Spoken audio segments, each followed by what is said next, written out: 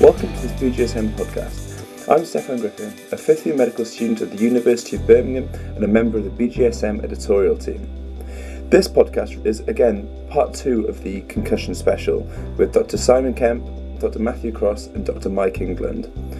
In the last podcast we discussed about concussion in rugby and touched upon some of the research and how that's being applied in rugby by the Rugby Football Union, the RFU. So going into the first question, at the recent Rugby Science Network at the University of Bath, Matt, you mentioned some research looking into the relationship between the speed of removal and the eventual recovery, some potentially quite powerful research. Do you mind just elaborating on that as well? Yeah, sure, no problem. So there's been research done recently in other sports. So one study by Asken, around 100 university or college athletes in America, that suggests that players who are immediately removed from play and are subsequently diagnosed with concussion recover and return to play significantly quicker, so 5 days quicker on average in that particular study that I mentioned, than those that were not immediately removed. So I guess potentially the messaging is really important for all sports, because staff and players can start to understand the importance of early identification and early removal and the impact that has on player recovery.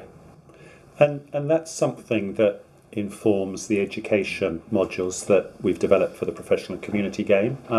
I guess one of the other key drivers is this promotion of the fact that your concussed player is unlikely to be as effective, and that as a coach you're much better to have a fully fit player on the field, even if they're your second or third pick in that position, than persisting with somebody who may have sustained a head injury. I think picking up on Simon's point earlier, that seeing how this has developed and demonstrating the behaviours at the shop window of the game definitely feeds down into the schools and youth game and the amateur game, in terms of that type of evidence can feed into our discussions with schools coaches and get them to understand the rationale behind the guidance that we're giving. Because often what we find is when you've got the evidence there to back it up, that behaviour change starts to shift quicker. Where you lack that evidence, it's a harder story to sort of persuade people to follow you. So again, that's a good example of how that hard evidence developed at the top end of the game can feed through to that really important messaging at the lower end of the game. And I mean, just on that, it's really important that research drives policy. And most of the concussion research being done at the UK at the moment is relatively small scale compared to what we see being done around the world, and particularly in the States.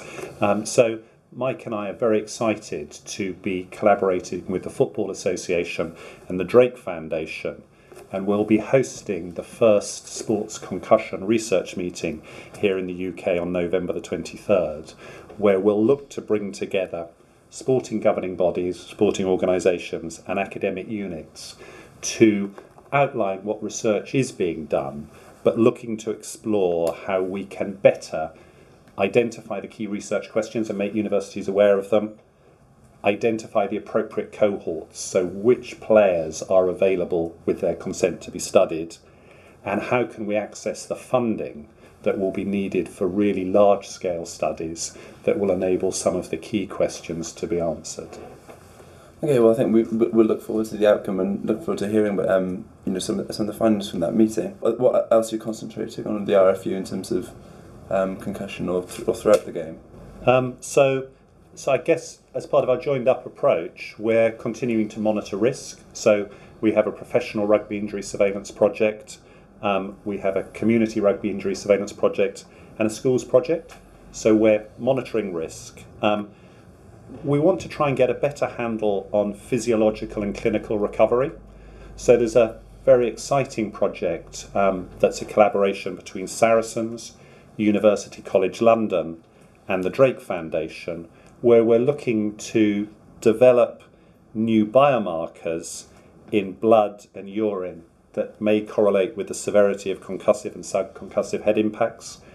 We're looking to develop more objective tools to measure head impacts in rugby union, and we're looking to see some of the cognitive and radiological changes associated with the spectrum of head injury. This was a project that started with Saracens, but in this season, we've got another 120 Premiership and Championship players who've come into the study and agreed to be followed up if they sustain a head injury. So that's an exciting development. The other thing that I'm excited about is we struggle at the moment within rugby to be able to explain or to give a sense of the potential long-term risk of concussive head injury in rugby on brain and physical health. There have been a number of small studies done in New Zealand, done by the French, and recently published by the Glasgow Group. But we will be launching with the London School of Hygiene and Tropical Medicine and University College London and Oxford University a study of 220 former high-level players over the age of 50, the majority of whom are ex-England internationals, and they will be coming in for a face-to-face assessment of cognitive and physical health and look to see if we can get some sense as to whether there is a long-term problem on cognitive and physical health with playing rugby and what the magnitude of that problem might be. And Matt and I are interviewing with those universities on Thursday for the research assistant, and the players will be contacted. They've already agreed to be part of the study for their assessments in the next few months. I mean, again, just one other area that we're, again, if you look at the sort of injury prevention models out there in sport, you've got to move round the circle on this. And as Simon said, we've done the surveillance. We're looking at some of the long-term problems. The other area that is definitely going to be start to be a focus for us. There's work going on in this area already, and we'll certainly be taking this forward. Is in the area of prevention, and there's some work being done at the professional end of the game, but also at the amateur and schools game, when we've been looking at things like physical literacy. Does that affect your injury risk overall? Does that affect your concussion risk? And we're just in the analysis stage of that, where we've been following 32 schools.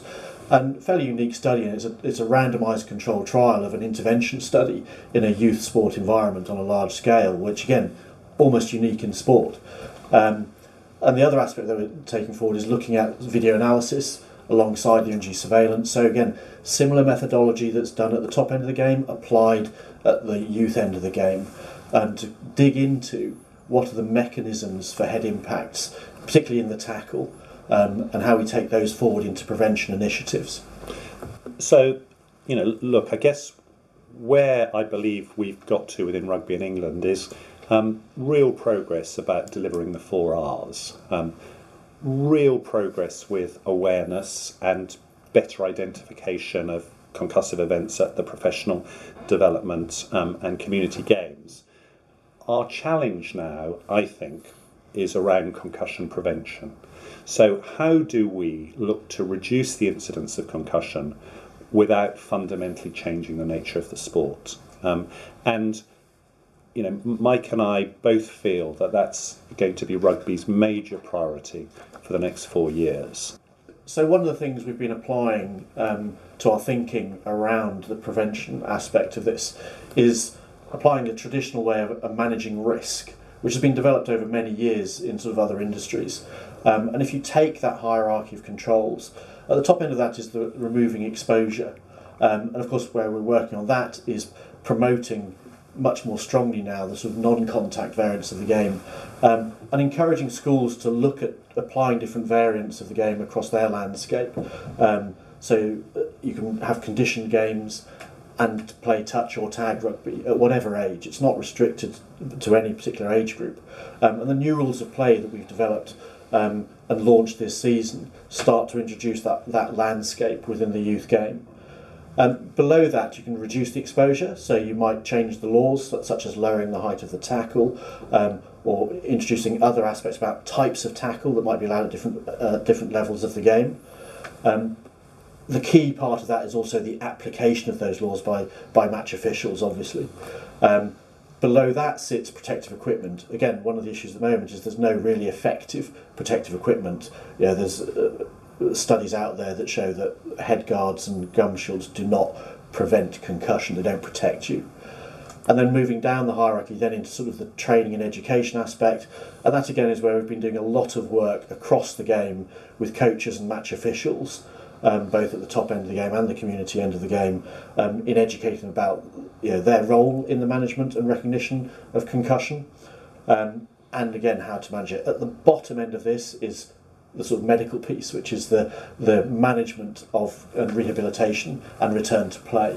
And again, a lot of work, as Simon's already described, going into that, and as Matt has picked up in the research, how that feeds into that aspect. And that's the hierarchy that we're applying to our thinking around the game. And across all of that, what you obviously need to do is monitor the application of those and continue that injury surveillance, so you can keep that measurement going of the size of the problem and whether your interventions are having an effect. So Matt and I have had the good fortune to collaborate with Ross Tucker and Martin Raftery from World Rugby on a study of tackles that led into head injury events. And I know Ross has talked about this, but when you consider the risk in rugby around head injury events, it's principally in the tackle. And a third of the risk is with the ball carrier and 2/3 with the tackler or tacklers. And it will be very interesting to continue to work with World Rugby on how that understanding actually translates into a prevention strategy.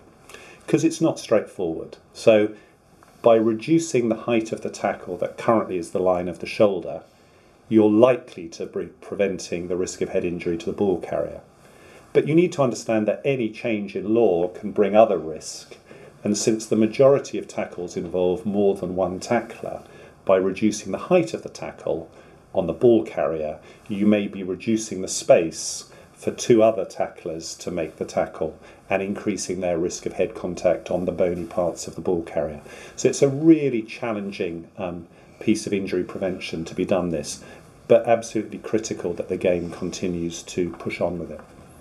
Okay, well, it sounds like you guys have got your work cut out over the next few years. I think that's fair to say. And it's just quite inspiring to hear, not only the work going in at the grassroots level, but also it's great to hear, of leading teams like Saracens, being willing to collaborate with yourselves, really for the for the welfare, so it does feed down to the grassroots.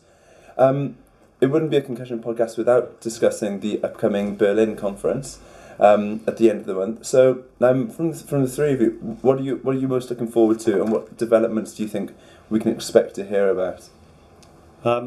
So it's always interesting to hear how other sports have developed their processes. It's also really useful to get and hear a critical summary of the research. I'm very interested in hearing more about recovery and the GRTP. Does it need to be more active? Does it need to be extended? I'm really excited to hearing Matt present some of his research on the podium, along with some of the other rugby research. And it's always good to meet old friends and make new ones. Yes, this meeting is so important, both for sport, and I think for me, what's most exciting about this next one is the extension to the number of experts they're bringing in from outside of sport. And that's, for me, is one of the most interesting elements of this particular conference coming up.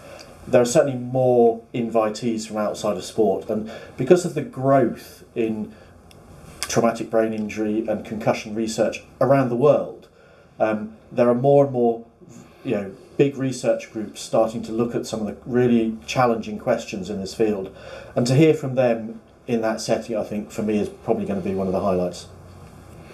Yeah, I think for me, if I had to pick one thing, it would be anything looking around the GRTP, the content and duration of that, following on from the research and the work that we've done that I mentioned earlier. But that would be the standout thing for me, and how that gets discussed and the work going on in that area from other sports and around the globe.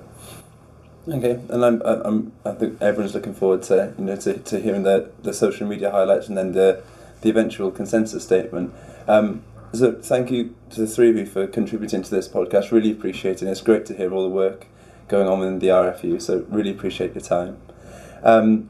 Listeners, as has already been mentioned, all the links to any papers mentioned will be put in the biography. You've been listening to a BJSM podcast about concussion with me, Stefan Griffin, Dr. Simon Kemp, Dr. Mike England and Dr. Matthew Cross. We look forward to catching up with you again soon. Have a great day.